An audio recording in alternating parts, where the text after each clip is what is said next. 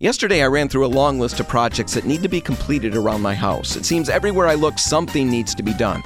I'm Dan Hansen, and this is a Minute at Repco Light.